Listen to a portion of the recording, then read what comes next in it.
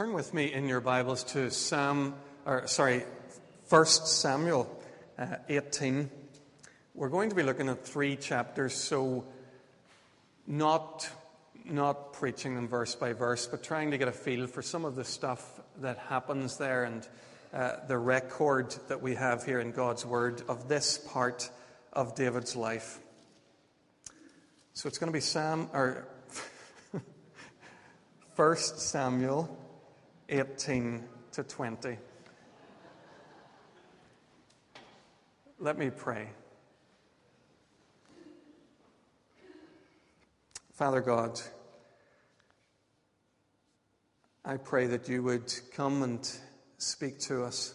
We have your word open before us. It tells a story of a man who loved you 3,000 or so years ago. Tells of the joys and the struggles of his life.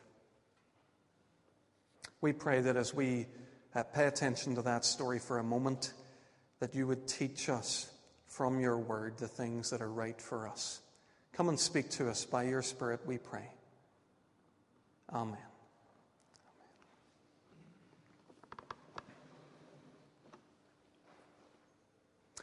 It can come up as a bit of a shock to us when we realize that not everybody loves us just the way we are. Because we start out in life loved. Most of us, at least, can be grateful to God for being born into homes where our parents loved us, cuddled us, looked after us, centered their world around us. We're just loved in those early days. And then it comes as a bit of a surprise to us when we find that not everybody sees it that way. Not everybody loves us. We soon find ourselves treated as trespassers, as rivals, as enemies in some cases. And this is what happened for David. David lived most of his life with enemies. If you're familiar at all with David's life, you'll know that he fought a lot of the time. And if you've ever tried to read his prayers in the Psalms, you'll realize that some of his prayers are prayers very much about his life with his enemies. We too live with enemies. With people who criticize us, people who ridicule us. We're attacked, sometimes just avoided. Maybe we're stabbed in the back. Maybe not all of those things all of the time, but enough of those things, enough of the time for us to realize that sometimes we aren't loved. Not by all people all of the time, and certainly not loved the way God loves us. We're going to think for a moment about David's enemy before we move on to think about David's friend. David's enemy, throughout most of his life, you'd always think of Goliath maybe as David's archetypal enemy, but that was a moment in David's life. David's ongoing enemy is Saul. Repeatedly, Saul tried to kill him, and Saul's murder attempts on David make up the bulk of chapters 18 to 20 of 1 Samuel. This morning, we're going to sort of skim through this. The story picks up where we left off last week. So, if you remember, David preached for us last week on the David and Goliath story. David has defeated the giant Goliath, and the army's returning home. And early in chapter 18, we work out why it is that Saul becomes an enemy of David. As we skim through chapters 18 to 20, I'm going to read a couple of short passages for you. I'm actually going to read them out of the Message translation, so don't worry about trying to follow them, but you're aware that they're coming from chapters 18 to 20. So there's this incident when they return from the battlefield. Let me read for you. As they returned home after David had killed the Philistine, the women poured out of all the villages of Israel, singing and dancing, welcoming King Saul with tambourines, festive songs, and lutes. In playful frolic, the women sang, Saul kills by the thousand, David by the 10,000. This made Saul angry, very angry. He took it as a personal insult. He said, they credit David with 10,000s and me only with thousands. Before you know it, they'll be giving him the kingdom. From that moment on, Saul kept his eye on David. So there we have it. This is the reason why Saul becomes a sworn enemy of David. He's afraid of David. He's afraid of David's growing popularity. He's afraid that one day the people will raise David to be their king. Twice in quick succession, Saul tries to pin David to a wall with his spear. After those failed attempts, he tries a more subtle plotting approach where he twice tries to send David into situations in battle where he knows David will be killed. He offers his daughters in marriage as bait. We read on in chapter 19.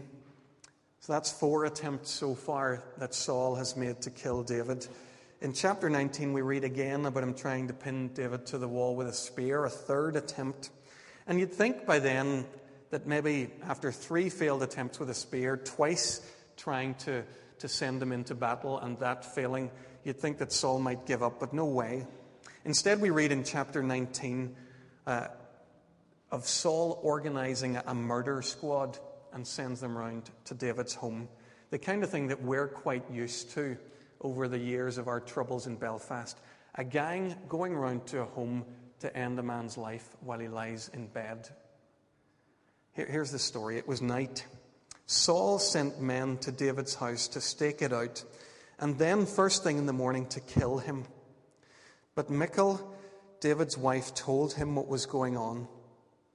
Quickly now, make your escape tonight. If not, you'll be dead by morning. She let him out of a window and he made his escape. Then Michal took a dummy and put it in the bed, placed a wig of goat's hair on its head and threw a quilt over it. When Saul's men arrived to get David, she said, he's sick in bed. Saul sent his men back, ordering them, bring him bed and all, so I can kill him. When the men entered the room, all they found in the bed was a dummy with its goat's hair wig.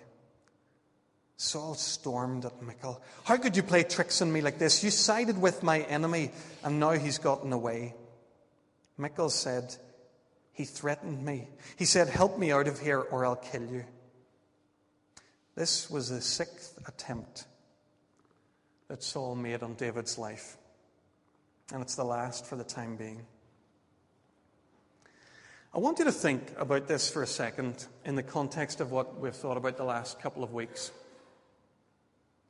This isn't probably the way we thought this story would work out. A couple of weeks ago, we learned how God chose David, how he anointed him to be a future king in Israel. So we know that God is with him. Last week, as we thought about David and Goliath, we saw how wonderfully David trusts God, how he's willing to take massively courageous steps. So not only is God with him, but he is with God. He's open to God, he's obeying God, and he trusts God.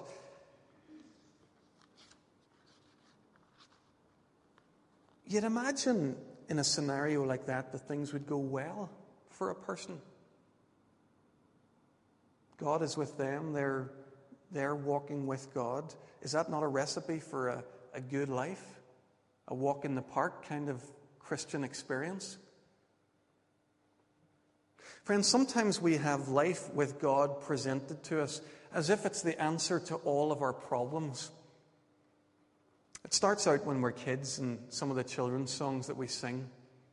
I saw the lyrics here. I don't know if I ever sang this one. It sounds vaguely familiar. Since Jesus came in and took away my sin, I'm in right, out right, upright, downright, happy all the time. I think I sang that one. I'm not sure. If I didn't sing that particular one, I sang ones like it. Jesus comes in, happy all the time. Bingo. That's how it works. And it's not just children who are hearing this kind of thing. Sometimes we hear the well-meaning evangelist. He'll say something along the lines of, "Come to Jesus and your troubles will end." Jesus will take those problems away. Folks, this stuff is pretty widespread. It presents itself in different shapes and sizes, but it's not biblical. It has absolutely no basis in God's Word, this notion that life is easy or a walk in the park when we walk with Jesus. David's troubles didn't end that day when Samuel arrived in Bethlehem and anointed him. In fact, it looks to me like a lot of David's troubles started just about then. David wasn't happy all the time.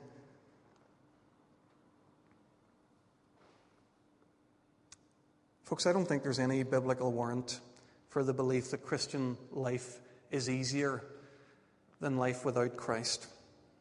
It's quite possible that life will be in some ways harder for those who seriously commit themselves to God and follow Jesus. What we can say, though, is that life with God is deeper, it's more authentic.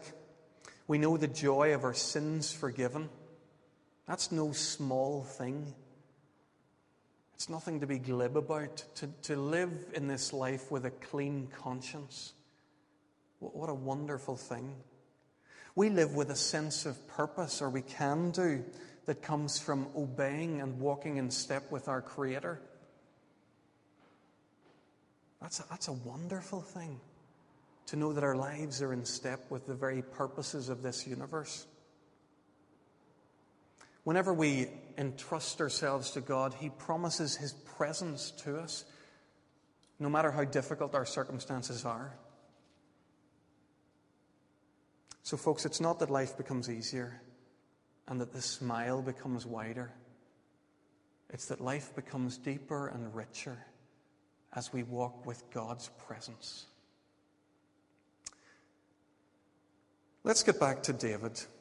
We've already thought about the enemy that he had in Saul, but in these dark days, there's something much, much bigger and much better going on than this enemy, Saul. David has a friend, and it's Saul's son, Jonathan. Although much of these 3 chapters have to do with David and Saul, their fighting, the attempts to kill David, the passage begins and it ends with friendship. So look with me at chapter 18, verse 1. Jonathan became one in spirit with David, and he loved him as himself. Then verse 3, Jonathan made a covenant with David because he loved him as himself. Folks, this is a pretty textbook, classic children's story, David and Jonathan being friends. Perhaps we forget the implications of all of this. Remember who these guys are. Jonathan is the son of Saul, the king. Jonathan, by rights, expects in the near future to be the king. David is the guy who's been promised that he will be king. These two are perfectly on course to be rivals for the rest of their lives, to be sworn enemies. It's a stunning act of selflessness here, I think, for Jonathan to befriend David. Jonathan, we're told, was wonderful in battle. It's hard when somebody arrives in the scene who's better than you at the very thing that you're good at. Jonathan was at the heart of Saul's family, at the heart of the royal family. It's hard when somebody's welcomed into that family who becomes, at least for a while, the blue-eyed boy. Jonathan, as we've said, is the crown prince. David is the one who will become king. Everything about this speaks of Jonathan giving of himself to receive David into this friendship. I think it's a wonderful foreshadowing of the lovely and incredible love of Jesus. One day Jesus said to his disciples, "Greater love has no one than this, that he lay down his life for his friends." Jonathan didn't literally lay down his life for David. He did something that's perhaps even harder. He lived on a life where he had given up all, his position and all the privilege that life afforded him. He gave that up for his friend David. Look with me, if you flick over to chapter 20, verses 41 to 42.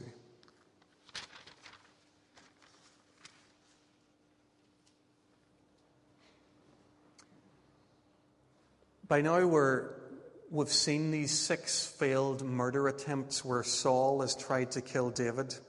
And Jonathan had always hoped that he could keep David and Saul from fighting. He always wanted to be able to bring David back into the family, but it didn't work in the end, and he realized that. So at this point, these two are about to part company. Jonathan meets with David in secret in a field. He uses an archery lesson. I don't know if you remember this story. He fires a couple of bows, and it's kind of like a coded message to David to let David know, David, you're not safe. You need to go. You need to leave the royal court and never come back. It's over. You can't be here. He uses this lesson to communicate this secret message. And it's the last time that these two will ever be together before David goes into permanent exile. Look at verse 41. David got up from the south side of the stone, and he bowed before Jonathan 3 times, with his face to the ground. They kissed each other and wept together, but David wept the most. Jonathan said to David, "Go in peace, for we have sworn friendship to each other in the name of the Lord, saying, 'The Lord is witness between you and me, between your descendants and my descendants forever.'" Then David left, and Jonathan went back to the town. So this story about David and Saul as enemies begins and ends with David and Jonathan as friends.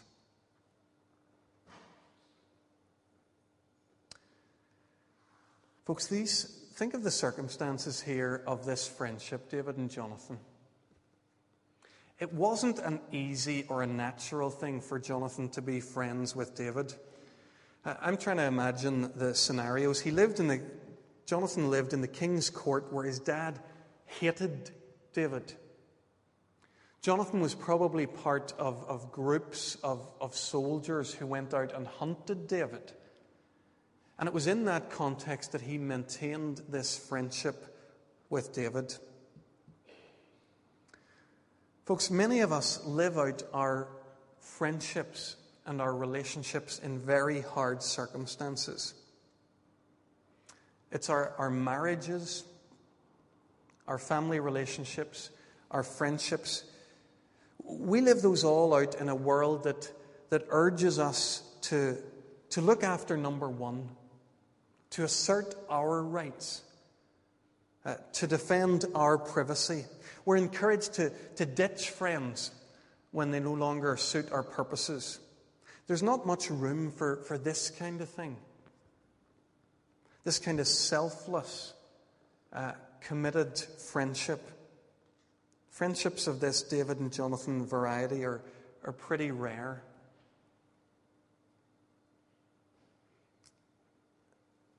Folks, this is something that I am coming quite late to in my Christian life. It's taken me a long time to realize this. But friendship is one of God's greatest spiritual gifts to us. This is one of the ways in which God allows us to keep going in difficult circumstances. Whenever we don't have the encouragement of a friend, our most promising beginnings soon fail. Without friendship, our best ventures often fail.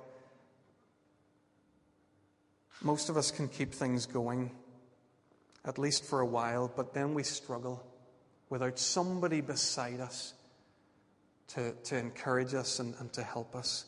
Folks, this is why God gives us friendship.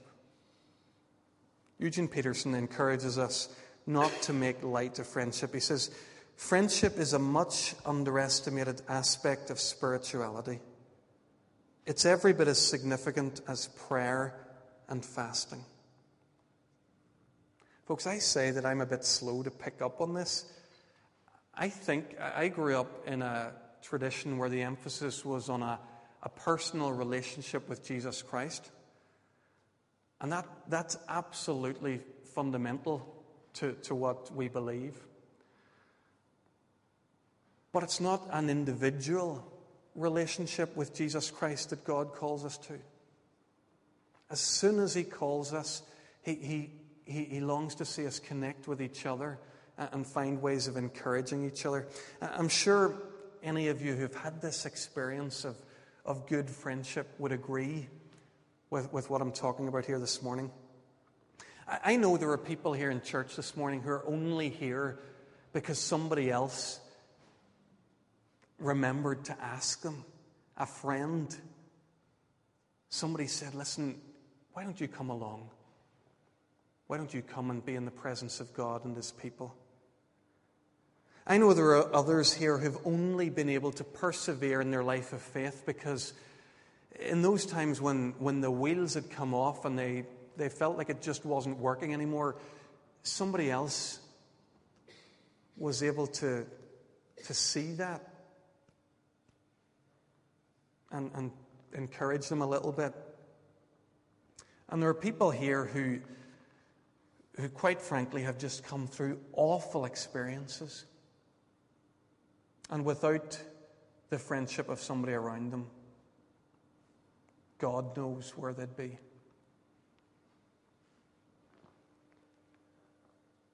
Folks, friendship is a God-given gift. If you think, by the way, that I'm overdoing this a bit here, I'm taking this one part of the Bible and making something of it, let your mind wander a little bit. Think of Jesus, the son of David, David's greater descendant, the author and perfecter of our faith. He shows the centrality of friendships in everything, in the way He lives. Think of how He dealt with His disciples. These guys are nobodies, absolute nobodies. Jesus chooses them, and for the next 3 years, He gives Himself entirely to them. These guys, yes, he teaches them to preach. He teaches them how to heal. He teaches them how to do the stuff. But that's not all. Jesus travels with them. He sleeps in the same B&B with them. He takes them when they go shopping together. He gives Himself entirely to them. Jesus didn't think of these guys simply as His servants, His sidekicks, the ones who He was teaching. We get a bit of a glimpse of this in John chapter 15. Jesus, speaking to His disciples that night in the upper room before He goes to the cross, He says, "You are my friends. I no longer call you servants. Instead, I've called you friends." Isn't that amazing? God among us sits around a table with 12 guys and He says, "You're my friends."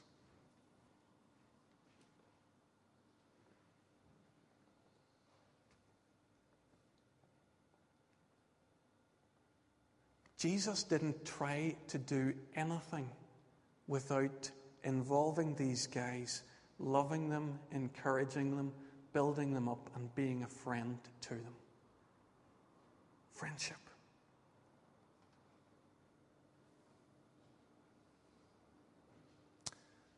We're almost finished thinking here about David and Jonathan's particular friendship. If we read on in the story, we find that the promises these guys made to each other did last. through all the awful circumstances that confronted them, they managed to live through those and be faithful to one another. It was while David was in the desert and he learned that Saul was hard on his heels. There's an occasion when Jonathan came out to meet with him. In chapter 23, we learn that Saul's son Jonathan went to Horesh and helped David to find strength in the Lord. "Don't be afraid," he said. "My father Saul will not lay a hand on you. You will be king over Israel, and I will be second to you. Even my father Saul knows this." The two of them made a covenant before the Lord. Then Jonathan went home, but David remained in Horesh.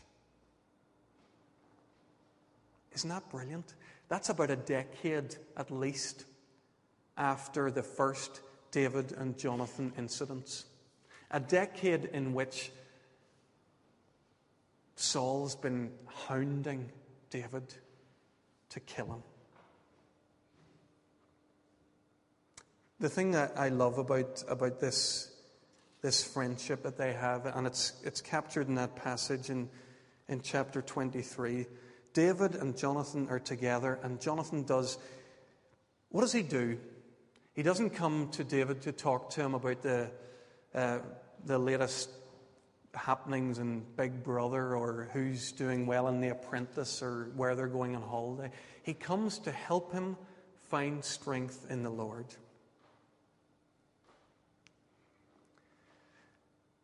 Folks, this is the only way to live the life that God calls us to.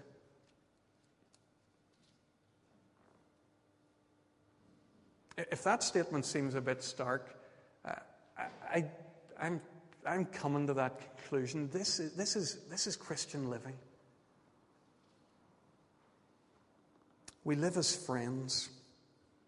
We know how difficult life can be. We know how difficult it is to follow Jesus faithfully and well. We have our enemies and we face difficult circumstances.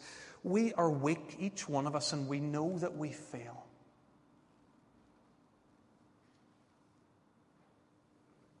But under God, we're to be friends to one another. We're to help each other find strength in the Lord. Folks, that's what Jonathan did for David. It's what Jesus did for his disciples. It's what Paul did throughout all of his missionary journeys, never alone, always working with somebody, teaching them, encouraging them. And it's what we're called to do together time and time again in the New Testament. Folks, I've probably mentioned this before, but think of the one another commands of the New Testament. We're to be devoted to one another, to honor one another, to live in harmony with one another, to accept one another, to instruct one another, to greet one another, to love one another. Friends, the New Testament doesn't make sense for individuals. It doesn't work. We can't obey Jesus Christ. We can't live the life that God calls us to on our own. We can only do it as friends.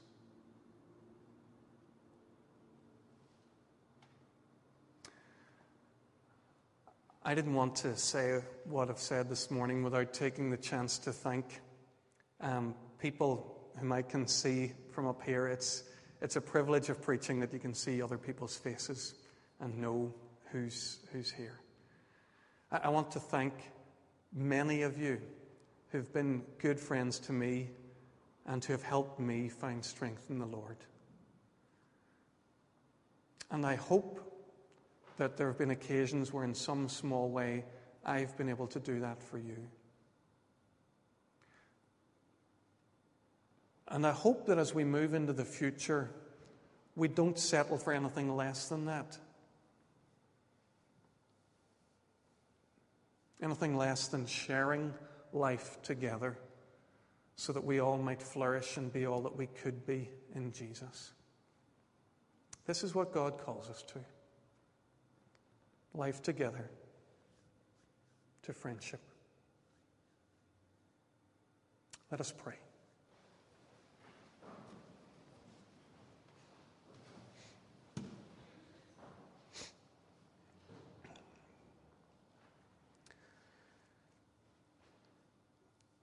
Father God, we sometimes imagine that life with you is all about working very hard at it and trying to do the things that you want us to do and obeying rules or these kinds of things.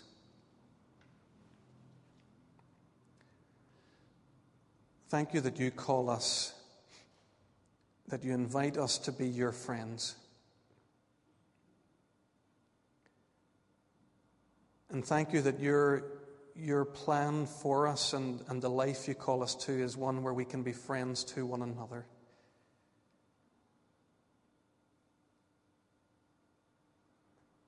Lord, we pray that this might become a reality among us. Lord, you know all the reasons why this is difficult for us. All the reasons why it's easier to keep each other at arm's length. Why it's easier to live life with a hard shell than with open arms.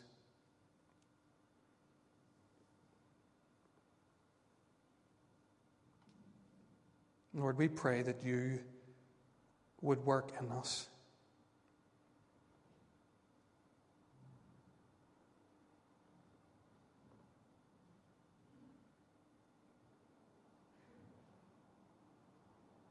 Amen.